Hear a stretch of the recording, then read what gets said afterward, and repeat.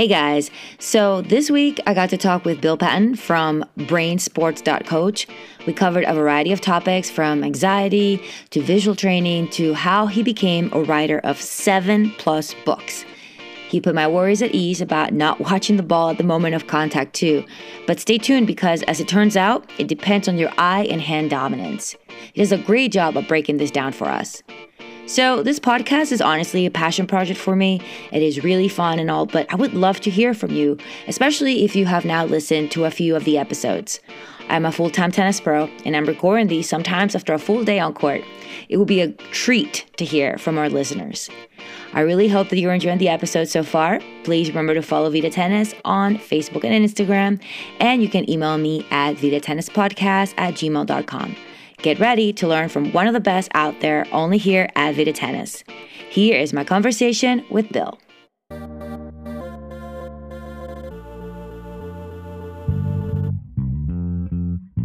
Hello, everybody. Welcome to Vita Tennis, the podcast for those of us who eat, sleep, breathe tennis.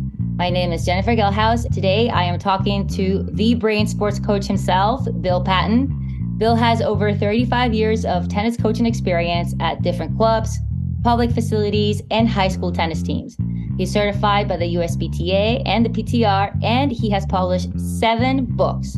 Some of his most popular ones being Visual Training for Tennis, The Athlete Center Coach, and The Art of Coaching High School Tennis.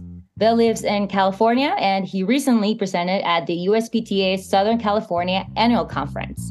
Welcome, Bill, to Vita Tennis. Thank you so much for being here today. Did I get all of that mostly right? It was mostly right. I'm actually no longer with the PTR at this time. So I might re-up with them again sometime, but I'm formerly certified by the PTR. And Yep, all that's good. And yeah, I just recently moved from Oakland to San Diego. Nice. I love San Diego. It's so fun out there. So pretty. Beautiful. Yeah. So Bill, how did you get into coaching? Let's start from the beginning. Oh, all right. No, it's a funny thing. So part of it's pedigree because my father was a baseball coach, and he was quite an accomplished baseball coach. And when he had to stop coaching, it broke his heart, you know. So when I went into coaching, I kind of knew that I pretty much had to do it forever and ever. That if I was going to start coaching, I wasn't going to stop coaching because I saw what happened with him. But it's an interesting story, though, because it takes you back to a simpler age when people looked in the newspaper for a job, right? Mm-hmm. So this was something that used to happen. We used to read the newspaper, and there was the want ads. And so I saw a job to become the high school coach of my alma mater. And by the time I responded, they had already hired somebody. But I told my girlfriend, who's now my wife, that I was interested in that. She's, oh, I didn't know you were interested in coaching. I have a friend whose husband is a pro. So can I get you an informational interview with him? I'm like, yeah, sure. So I went and talked to the guy, and we hit a few balls, and on the spot, he hired me to run his summer program because he was going to be leaving town. So he had a Parks and Rec summer program, and he trained me for a week at a camp that he was running. I was left to do an entire Parks and Rec program by myself, and people were fooled into learning tennis. And a good friend of mine who I'll never forget, and he recently passed, said, you know what, Bill, I think you'd be a good coach. And so that's how that started. I mean, I was really kind of amazed at how little I knew and how easily people learned. Yeah. And was this right after college, or how old were you? No, I think I was 26 at that time. I had just sort of rededicated myself to playing more. So at 23, I decided that I was really going to play. I'd taken a pretty long hiatus and decided I was really going to play and start playing lots of tournaments and improving my game. So that was the precursor to becoming a coach. Got it. And has high school always been your first love, your passion project is to. Yeah, I think so. I mean, because there's this visceral excitement that I get in regard to I have my army over here, and we're going to take it against your army, and then we're going to battle it out and see who wins. So that's fun for me to, assemble my troops and train them and send them to battle. If you work with boys and girls? Yes, about equally. Yeah. I think I've coached maybe a couple more seasons of boys than I have girls. But yeah, it's always interesting. And the girls are more fun, but the guys are slightly more competitive in general. I mean, I've had some ferociously competitive girls who, are really awesome. So I think it takes a certain type of person or a certain type of personality, I guess, to really know how to deal with teenagers and high school students because they can be really tough sometimes. I mean, if you're not used to it, I think, especially if they're not too serious about tennis, it can be really difficult to learn how to handle youth. I don't know. Maybe it's more, yeah, I feel more now because I feel like yeah. sometimes teenagers can be pretty tough. Well, I think the number one thing that I brought to it was empathy, because I remember, because I didn't forget what it was like to be a teenager and thinking, this sucks, the coach sucks, I hate this drill, all the different things that make teenagers tough, right? Yeah. So I empathize with that, and I was like, okay, and when I was a kid, I was always evaluating my teachers. Even as a junior in high school, I was like, you know what? I could teach this class better than this teacher's doing it. So I would dream up, if I was teaching, what would I do?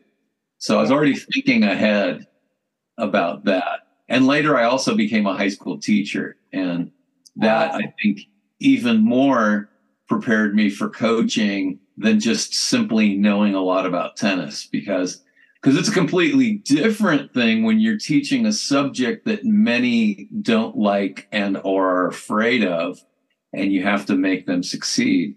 Generally, kids who come out for the tennis team want to play tennis. Yeah. And it's like a fun thing for them to do also. Yeah. Yeah. And so tell us about Brain Sports. Let's shift gears into Brain Sports. What is that all about? Yeah, it's kind of a recent transition because it morphed from the visual training into the realization that really what I teach first is the brain stuff.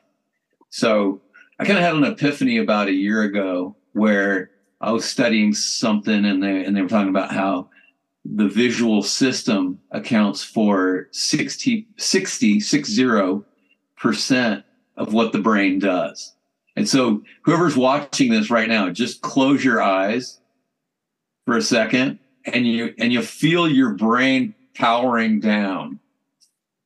Then you open your eyes back up, and you can feel it, that, wow, yeah, my brain's really active again because it's processing all this visual information. So, but then I was like, okay, well, that's only 60%. What's the other 40? Right? I mean, so your brain is doing all the things that it needs to do to keep you alive. But I also realized that the first things that I do when somebody enters the court is I help them to reduce their anxiety. And so that is not a visual thing. It's a brain thing. So I came to that realization. So then I had to align my brand with what I'm really doing. But a huge chunk of what I'm teaching has to do with the interrelationship between your brain and your visual system. In fact, who was it? I think Andrew Huberman, Stanford University, was talking about how your eyes are so interconnected with your brain that it's almost as though they're part of your brain. And is this something that you have always had an interest? Do you have any kind of background in psychology or anything like that? Well, I mean, in fact, as a kid, I mean, I've always been fascinated by the brain, by the human, just the mystery of it. Right. It's still the most complicated piece of machinery in the known universe. And I think even early on, and this has been disproven, but they used to say you only use 10% of your brain. That's actually false, because you use all of your brain that you can use. So it's not really true that people only use 10% of their brain, but it is true that people could learn to get more out of it. I think I went off track from your question there a little bit, my undergrad was in industrial psychology in school. So that had a lot to do with learning theory and social psychology and organizational behavior and, people in groups, but then also studying workflow analysis, those types of things. So it's actually a great major for coaching. It really is, especially for tennis, because it's such a mental and obviously an individual game. So there's a lot of things going on with, like you were saying, anxiety, behaviors, the ability to focus, there's so much there, right? So it's brain sports. Is that basically, that's your coaching, right? Yeah, that's the brand that I'm operating under. And, I introduce clients to what I do by saying, I'm going to help you get the most out of your brain and get out of your brain's way. I think if people didn't sabotage what their brain was doing, things would be a lot easier. So how can we as coaches make somebody not have so much anxiety when they come on a tennis court? Or how can we make them feel good from the get-go? Smile and say hi, right? Smile and say hi. Hi, I'm Bill, right? Because, put yourself in their shoes. First-time student, and is not a member of your club or never been to your location, right? So they're going to go to a new place they've never been, to meet someone they've never met, to do things that they don't know what's going to happen. They have no idea what's going to happen. So they've got, the fear of the unknown times 3. Yeah. You then add that they didn't allow enough time to get there and they come running in late. And so they're freaking out. They're right. So the first thing that you want to do, you definitely want to smile and say hello and welcome them in, right? Nice to meet you. Have that pleasant moment. How's your day going? Right. And I have this joke that I use, but I don't think too many people can use this because I've practiced it for so long. So I tell them this: remember, attendance is optional. Payment is mandatory. Yeah, no, and they laugh. Pretty much everybody laughs, right? And so because then when they realize that I'm not mad at them, I'm not judging them for being late, and I'm still going to get paid the same. I'm not going to prorate the lesson because you came late, Jennifer. I'm sorry, right? And that makes them feel good because people feel like they should be punished somehow when they come late. So that's one thing that I do that puts them at ease. Another thing that I do is I see a lot of people who are trying way too hard and they're tense. And, some people are trying to impress me or others. Some people have like issues because they don't feel like they're good enough, so they have to try harder. Some people, by virtue of the fact that they're smaller of stature, think that they're not strong enough, so they have to try extra hard. All these things. Or, people who are big have to be very careful not to kill anyone, right? Yeah. So, people grow up with these pre-programmed things. Maybe they failed a couple different times trying to play tennis or some other sport. So another little joke I have is this. I say, "Oh, looks like, wow, you're really trying hard over there. That's awesome." And I'm over here goofing off, and then you're going to pay me. Right. And they get this look on his face like, that's not fair. Right? Like, okay, well, yeah, it's not fair. You're right. It's not fair. You're trying way too hard. You're working. I'm playing and trying to teach you to play, and you're going to pay me. So the way you can equalize that is to bring a playful attitude to what we're doing here. Greg Patton, who I'm not related to, was sharing a interesting thing where they found that when people are enjoying what they're doing, that the pathways that allow for faster learning are a lot more efficient. People can learn something 90% faster. That makes total sense. And Yeah. what about the other side of it? Have you looked at or maybe talked with coaches? Because sometimes coaches might be anxious. Maybe if they're a young coach or they've never worked with a certain age group, have you ever looked at that side of it? Yes. No, that's good. So actually in January and until mid-February, I was in Australia training young coaches. And it was really fun. And so I trained them as players, and then I turned it around and I said, now if you were working with a student, now you can empathize with where I'm coming from dealing with you. You can put yourself in my position, and now you know what it's like to have these burdens removed from you. Right. And now you see how you feel more free as a player to execute. I put them through the experience of being coach. And I think in a lot of ways, when you go back and you reflect on what were the best practices of the people that you learned with. And so you probably had a coach that really made you feel at ease. When a coach goes out of their way to gain your trust, then it's a different kind of a dynamic. I think, I trained them as players, and then I shared the principles of, okay, here's why you feel that way, because what I'm doing here is I'm creating a lower anxiety situation for you.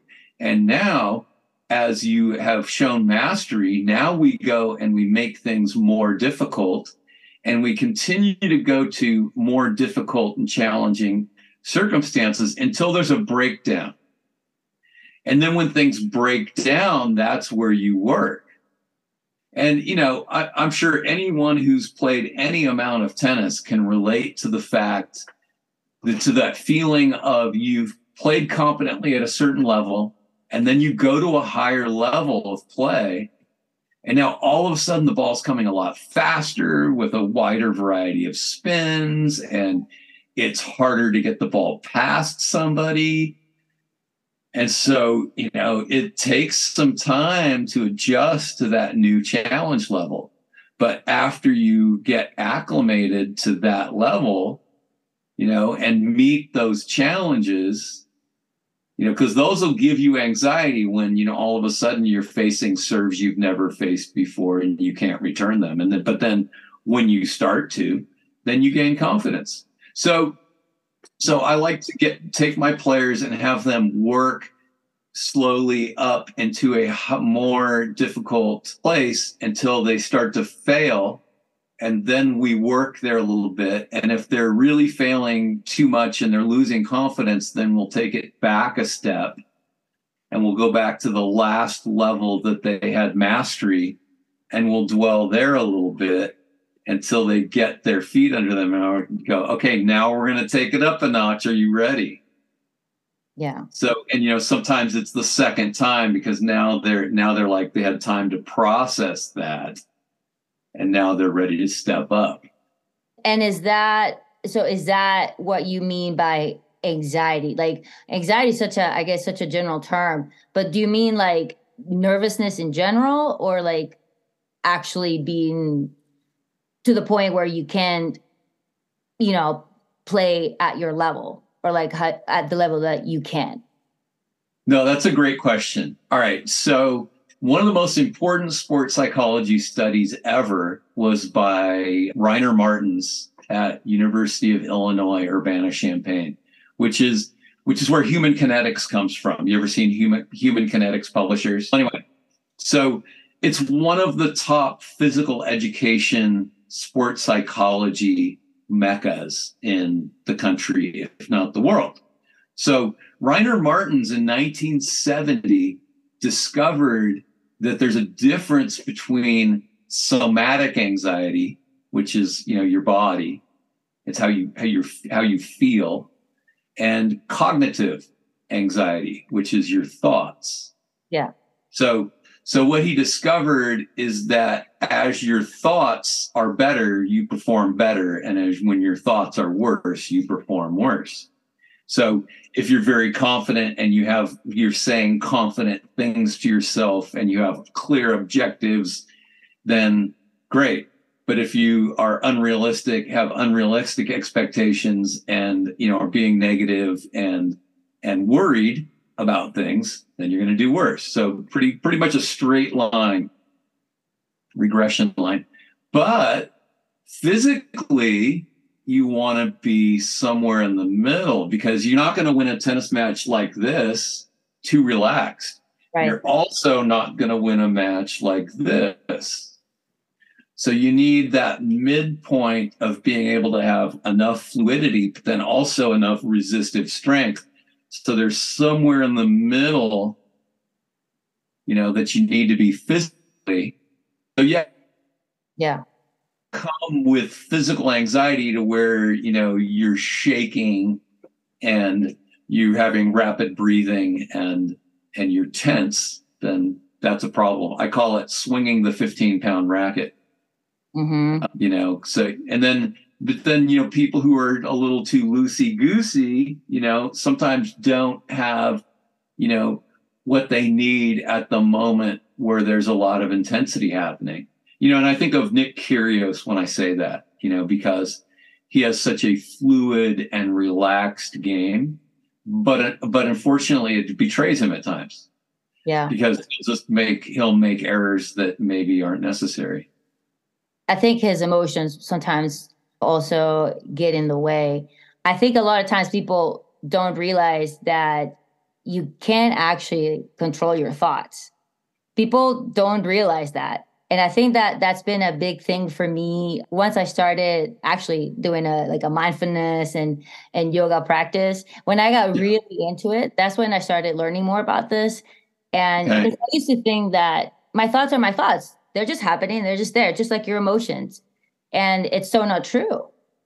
And that's something that, especially if you're working with high schoolers, like that would be, if you can somehow bring that message to someone at that age, I think it'd be so incredibly valuable for their whole life. Okay. This is where I'm going to just be a little picky. All right. Yeah. Because you use the word control. All right. Okay. Ready? Squirrel. All right. So I said squirrel. Did you think squirrel? Yeah. So you weren't in control. You weren't in control. I said squirrel. Squirrel entered your brain. Right. Right. I mean, if I started doing this, you might start thinking, what is he doing with his glasses? Right. Okay. I guess what I meant. Wait, let me take what you said, and I'm just going to put a little finer point on it. All right. Sure. So control is an illusion. Nobody actually has control of much of anything. All right. But you can start to manage these things. So I think the best thing to do is notice what you're thinking, know what you're thinking. A lot of people don't even know what they're thinking. Yeah. I don't know how many times I've asked the question, hey, you just double faulted. Were you thinking something ahead of time before that? And they go, I don't know. And I'm like, okay, well, you need to start to tap into what were you thinking? And sometimes I go, did you think before you double faulted, did you think don't double fault? And I go, yes, I did. And I'm like, and because you thought that, then you increase the chance that you might double fault. Yeah. Right. So now you can't control whether the phrase don't double fault is going to enter your mind, but you can manage what happens next. Right. So, I had to learn to, okay, I just thought double fault. So I'm going to step out, I'm going to step back, and I'm going to replace that thought with something else. Deep kick serve to the backhand.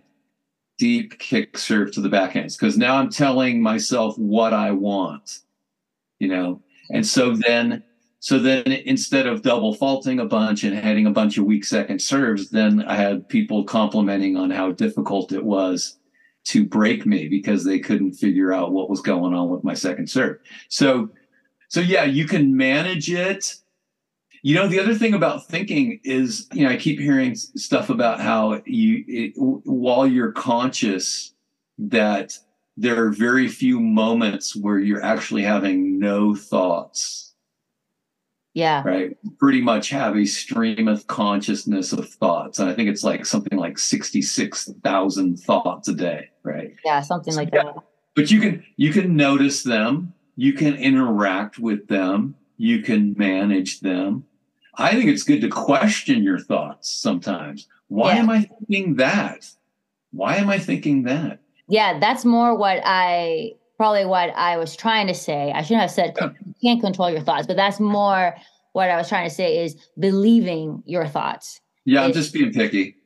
No. And that's a very fair point because you can't control it. You can't control anything. You control your thoughts. I mean, I think you think so many thoughts a day, there's no way you can have any control over that. But you can question them and choose to believe them or not. Mm-hmm. And I think that's kind of where you regain your power and take control of a situation that might feel out of control.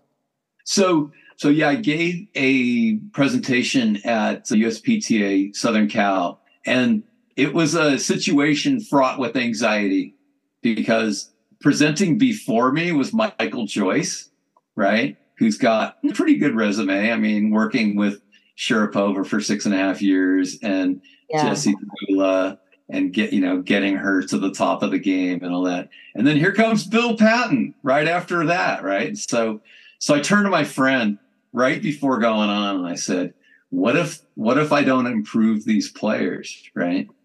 And so I was working with the same players that Michael had just worked with for an hour, right? So I'm like, how much more room is there for improvement now? But the cool thing was I took them through the system of my visual training system piece by piece, and they actually improved pretty dramatically. And I think both of them were surprised. And one of them, their parent was there, and I was watching the parent, as their jaw sort of dropped because her son, who's like a 10 UTR, all of a sudden improved pretty quantumly before her eyes. So that's a lot of fun. All right. Now, I think I baited the hook pretty well there. Now I'm going to tell you what it is. So, and the interesting thing here is, I mean, because of the time we have, I don't have time to give the entire presentation. Of course. But I will start with the most important thing. And the analogy I like to use is, how do you diagnose your car if your car doesn't start, right? So you put the key in and you turn it and nothing happens. Nothing happens. And so a lot of people know that there's a good chance you've got a dead battery. Mm-hmm. That's where you start. You start with the dead battery. I mean, if it doesn't turn over at all, you're not out. You might be out of gas too, but you don't know if it doesn't turn over. But then if it goes right and nothing happens, you might be out of gas. Mm-hmm. Right. But if it's on the middle and it's still not doing it, then it's something else. Right. So you have to take the things in order. All right. Now, there are a couple of phases in the visual system. and there's nothing finite about them. So there's a big mistake would be to try to chop these up into pieces and try to act like somebody who knows when one thing transitions into the other. I have no idea, right? But here's where I work. All right, number one, see the ball coming out of the opponent's racket. That's the beginning. That's the battery. Okay. And nearly 100% of players who come to me for the first time are not doing it. And I say nearly 100% because I think it's 100%, but I might have forgotten one person. So this is like players up to, 5.0, 5.5 level players, right? And this kid who was a 10.0 UTR wasn't seeing the ball coming out of the opponent's racket. Okay. So when you pay full attention to the ball coming out of the racket, then your brain gathers gigabits of information, and then your decision making is improved. You can read the shot so much better if you're paying full attention at that moment. But if you're going to try to pick the ball up in its flight later, you've actually missed the moment that will determine so much about the flight of the ball, right? The swing path leading up to the ball, right? The angle of the racket at contact, where in the strings the ball was hit, the relative amount of spin coming off, right? So there's so many different things that you can read if you're paying full attention at that moment. And when people come to me, they haven't done that. They didn't know they weren't doing that. They thought they were doing it. In fact, I guarantee you there are people listening to this right now who say, oh, I do that. But then if we challenge them and they go back and do it, then I'm guessing at least 90% of them are not doing it.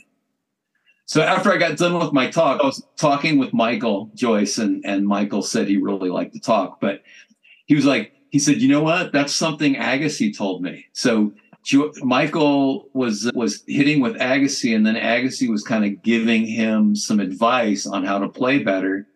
And that was one of the pieces he said, was that he makes sure to see the ball coming out of the opponent's racket.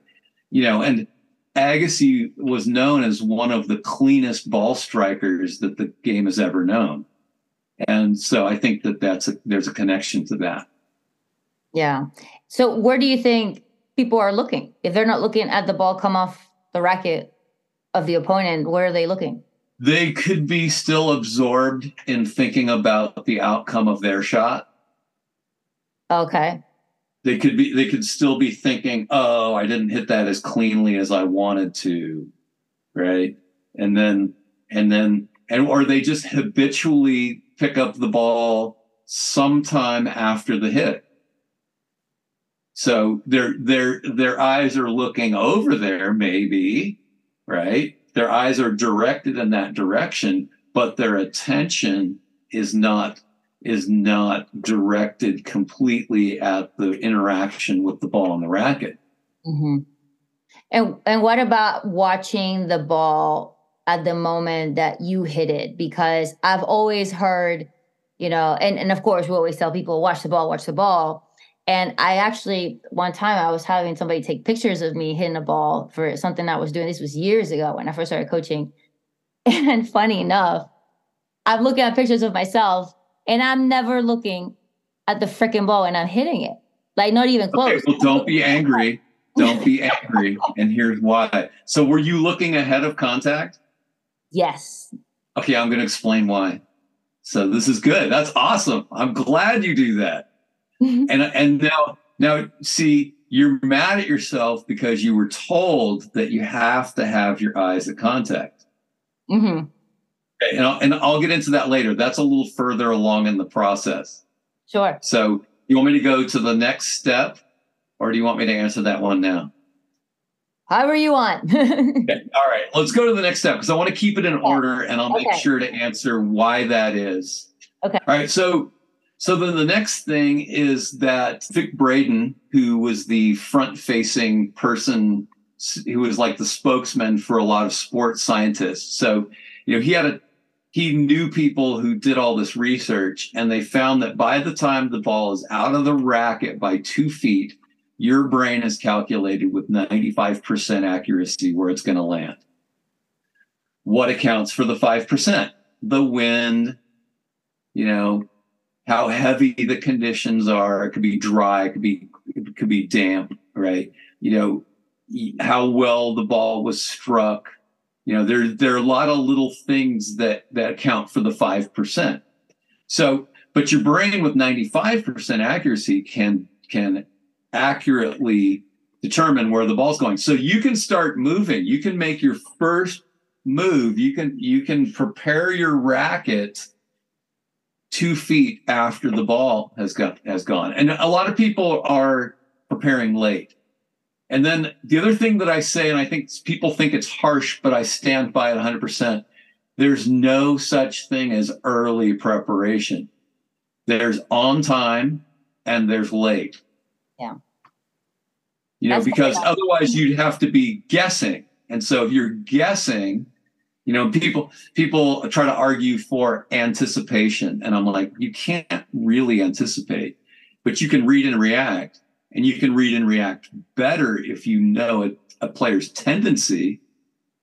You can see it coming earlier, but you can't see it until they've actually struck the ball. Right. So preparing on time is really huge, because once you know how to hit the ball, pretty much everything else is a problem of time and space. And so the more on time you are with your preparation, then the more capable you are of handling whatever comes at you. If you're late, then you're going to have more difficulty.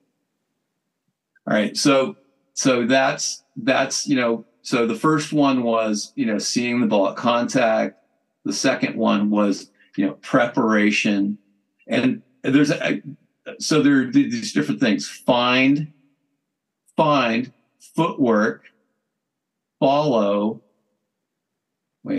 feel, finish. All right. So first find the ball, right? And then your footwork is part of your preparation, and then follow. So now the third thing that happens is your brain uses something called apprehension to help you follow the arc of the ball, because when the ball is coming to you, it is pretty much a blur the entire time.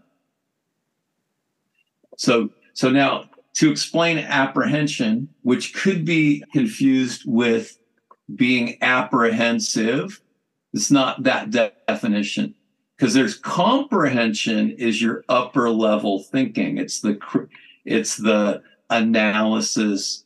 It's the building checklists in your brain. It's the subjective judgments, of things. Apprehension is a mid to low brain thing. And what I do is I toss things to people. Like I just tossed a battery in the air, right? So you see that little arc created by that? Mm-hmm. So I toss somebody something, a ball, and they do this. They put their hand there and they catch it. And it would take 30,000 words to describe what just happened, but they saw the arc of the ball and they fluidly just put their hand there and caught it like it was nothing.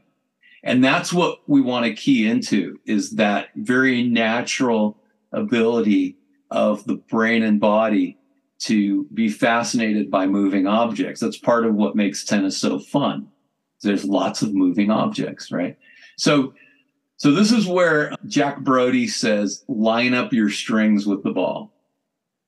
So the ball's coming in, it's this arc, and you're following the arc, and then you want to go and move and go and put your strings right there so that you can feel the ball in your strings. Mm-hmm. So that's the third F, right? So that takes you to contact. Oh, but now there's another one. All right. So now so you're gonna apprehend the flight of the ball until the bounce. Sorry, I have to clarify. And now this is where your issue comes up. Mm-hmm. Because there are two different kinds of people, two different predispositions for vision. All right. There's pure dextral and there's cross dextral. All right. And then also I have to say that those are terms that I've made up to make it simple, because if I really wanted to be technical, we would also talk about being sinistral. And I don't need that word in my life. But anyway, pure dextral. Okay, well, you're going to have to clarify these things to me because I've never. Just go with, okay, I'm going to explain now, but I've sort of made up some definitions and I hope people play along. All right. So anyway, I'm left eye dominant and right-handed. So I'm cross dextral. Right? Okay. If you're right eye dominant and right-handed, then you're pure dextral. So if your eye dominance matches your dominance, and if it crosses over, then you are cross dextral. Okay. So I'm going to guess that are you right-handed? Yes.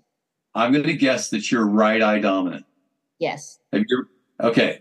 So, and pure dextral players are better served by looking ahead at the ball. Oh, interesting.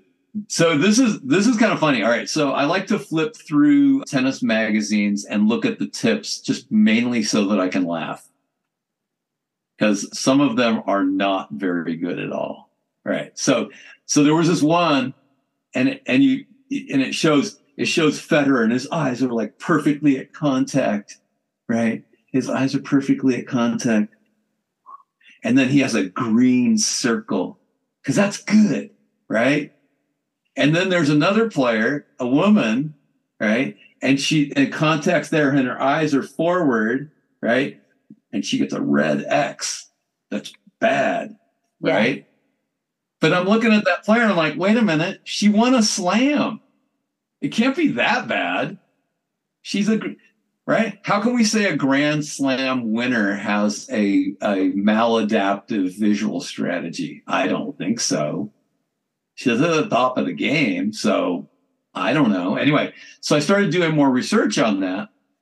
And the research came from golf, actually. And they found that golfers who are pure dextral should look at a place halfway between their putter and the hole and then track the ball across their vision. Whereas cross dextral people should look at the putter after sighting the hole.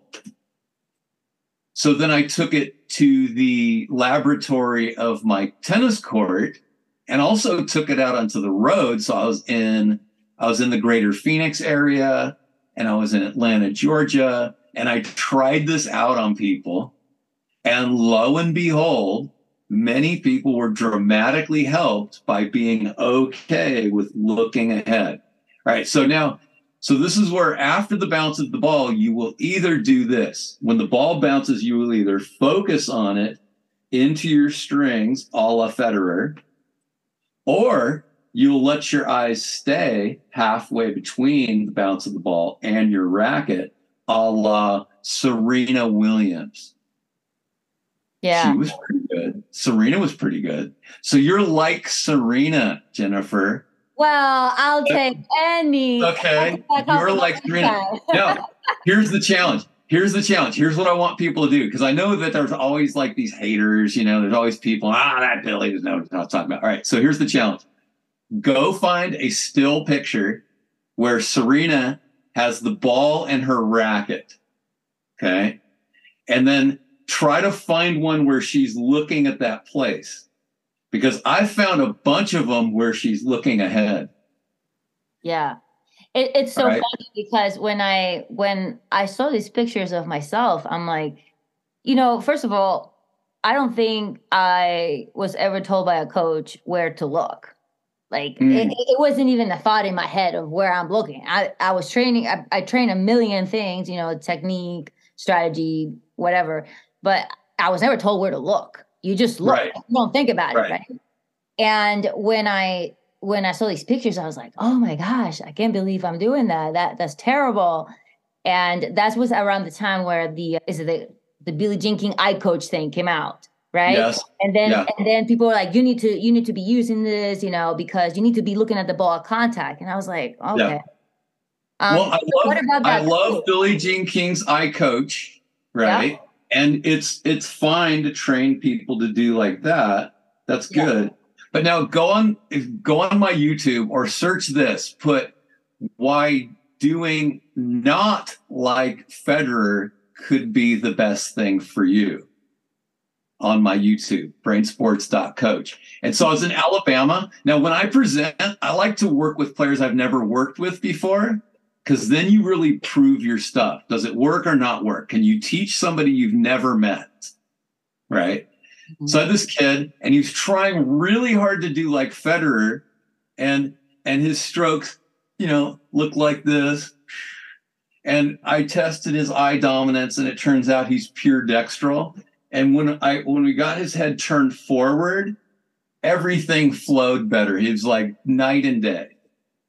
So it's really can be a dramatic change because when people are trying so hard to do this and it's not natural for them, then that's not going to help them. They're forcing themselves into a mold.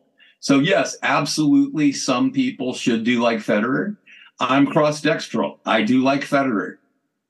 Yeah. But I found that there are people who aren't like me. There's a gal, Dr. Cheryl Calder. She's from South Africa. And she was the first one to develop a PhD in visual training, right? And so the story goes that she connected with a neuroscience department.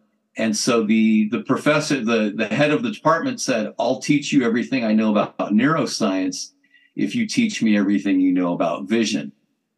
So she developed the first PhD program for this in the world. And she's now tested 100,000 athletes, and no two of them have the same visual skill profile.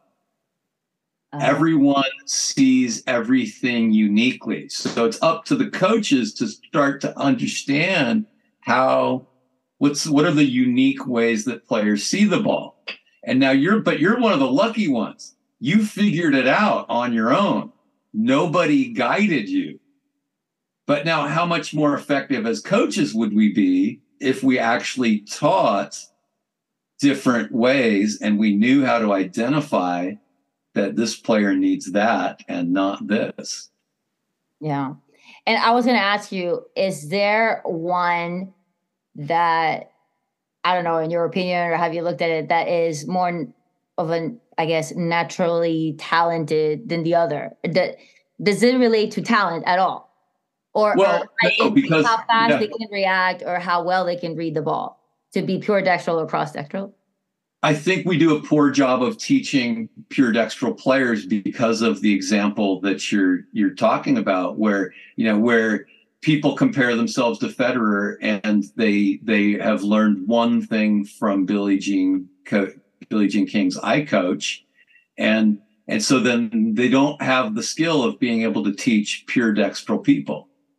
So I was in Atlanta, and I was about to go on court for a clinic. It's like 5 minutes before the clinic, and this woman comes up to me and she says, I have no depth perception. Right. And I'm just about to go on the clinic. I mean, there's no way I can solve her problem in the 5 minutes before the clinic. Right? Yeah. So, I mean, it's like, I'm like, yeah, hey, thanks for throwing that on me, like right before I'm going to go on. But thank you, ma'am. Right. We'll see what we can do.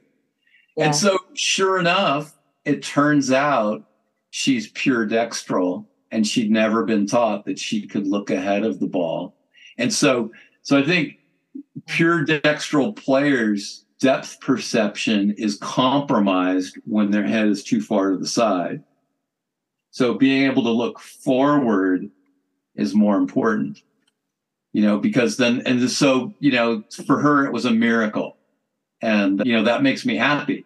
And I was seriously worried about whether I was going to be able to meet her needs at that time, but it worked out perfectly because she was pure dextral. So yeah, I mean, if we taught visual skills with more intentionality and with better objectives, and then we could identify when people are not doing one of them. Because one thing I discover is, I'll teach a certain aspect of that, and then we'll go on and we'll continue rallying. And then I'll notice that there was a breakdown, and I was like, hey, I think there was something you didn't do, right? What was it? And they go, I don't think I saw the ball coming out of the strings. I'm like, So let's go back and practice that a few more times so that your full attention's on that. And what about sunglasses? Do you have any thoughts on that? That's a kind of a controversial topic because, there have been top 10 in the world pros who've worn sunglasses. I think most pros don't wear them. And there's a notion that once you start sort of blocking some of the light coming in, that you're also compromising vision to some extent.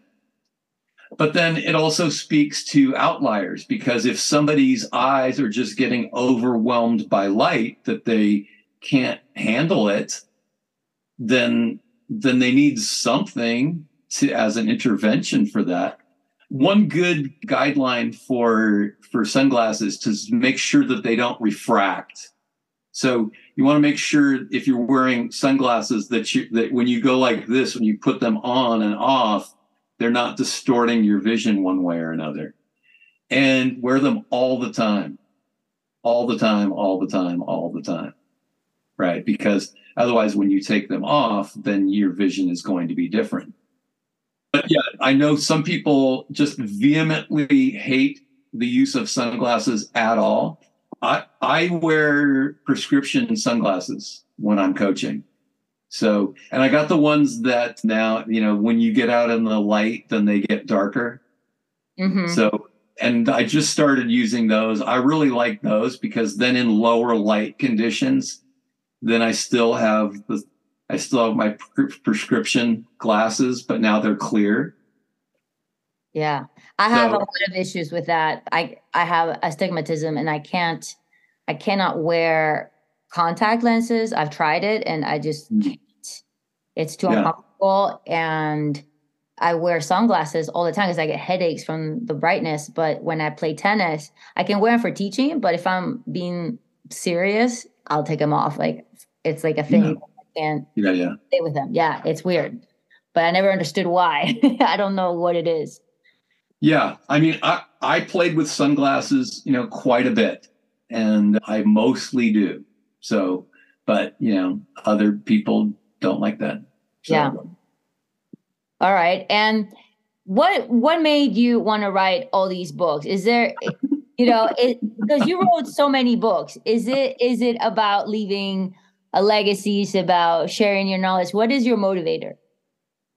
Well, the first one that I wrote was to get the monkey off my back, because I'd thought about writing a book like 25 different times and 25 different times written chapter 1 and then read it and went, this is crap. Right. And then, then a year later, then, right. Oh, again, crap. So I decided to write something that I knew really well, because I had coached 25 seasons of high school tennis. So I'm like, okay, I know how to do that. So, and then I decided that also if one person liked it and got something out of it, that would be worth it. But even if they didn't, it's done and it's on the shelf and I can point to it and I can say I wrote a book. And then, then I was like, oh, well, I just wrote that book. I wonder if I want to write another one. And then, in short order, some ideas came for writing books. And so I just continued. That's no small feat, to me, I view that as, I think people that run marathons are crazy or that do like Ironmans. And to me, it's like writing a book is like that. Like, I can't even imagine, It's really not that hard. It's really not that hard. I wrote that first book and I gave myself 6 months to write it. Okay. So I just got up every morning and I committed to writing for 15 minutes. Oh, nice. And then after I got comfortable with writing for 15 minutes, then I committed to writing for 30 minutes. And then a funny thing would happen. I'd be in the middle of my 30 minutes and I'd be inspired and I would keep writing and I would actually write for an hour and a half. So, but inspired or not, I've made a commitment. I'm writing 30 minutes every day, and it could be awful, but I'm writing anyway. So now one of the things, if somebody out there wants to write a book, yes, you can do it. The one thing that's really important to keep in mind is there's no such thing as good writing. There's only good editing. So once I knew I had every single possible idea that I could put on paper, then I went back and started reading it and doing a second draft. So don't read what you have written, because you'll do what I did 25 times. You go, this is crap, and you'll crumple it up and you'll throw it out, right? So just keep writing and writing and writing and writing and writing and writing and writing and repeat yourself and say it in a different way and do, and just exhaust all of your ideas, right? Or some people are more organized than me. They write an outline. But, if you're that good that you can write an outline, then wow, it's going to be even more easy. So then I went back and I wrote a second draft, and, probably 30% of it went on the cutting room floor. And then I got more ideas. So now I'm writing more. I'm like, oh, I guess I didn't talk about this. I thought I did, but I didn't. So then now the second time through, you're like, okay, I forgot some stuff. Put that in there. And then a third time. Yeah. And then, then what you do, then you hire a professional editor to go through it. So, you put it through spell check and grammar check on your computer, but then you still need to go and get a professional editor to make sure that flow of ideas is really working. So I wrote The Art of Coaching High School Tennis. Then I wrote Play Sports Right Your Way, which is a kid's book. Then I wrote Top 5 Strategies for Winning Tennis. Then I wrote Visual Training for Tennis, the first edition. Then I wrote The Athlete-Centered Coach. Then I edited an interview that I did with Torben Ulrich. And then Tennis Strategy 101 is the latest published book. And right now I'm working on a book that is designed to help players improve their net game. So I'm not going to give the title of that just yet, but I have a good working title, and that's very near completion. So, we're going to get net visitors to become net regulars, to become net controllers, to become net dominators. Awesome. And Bill, before you go, I always ask this, is what is or what has been the grand slam moment of your tennis life and the double bagel moment of your tennis life? the double bagel. Let's go double bagel first. Okay. So I'm going to do a true double bagel. I'm going to give you one bagel and then another. All right. So I went back to college at the age of 23 and I turned in my first essay and I got a D-. Oh. and then I went and talked to the professor, and then I got my next paper back and it was a C-. Okay. But then by the end, I was writing A papers. So what a great patient teacher that was.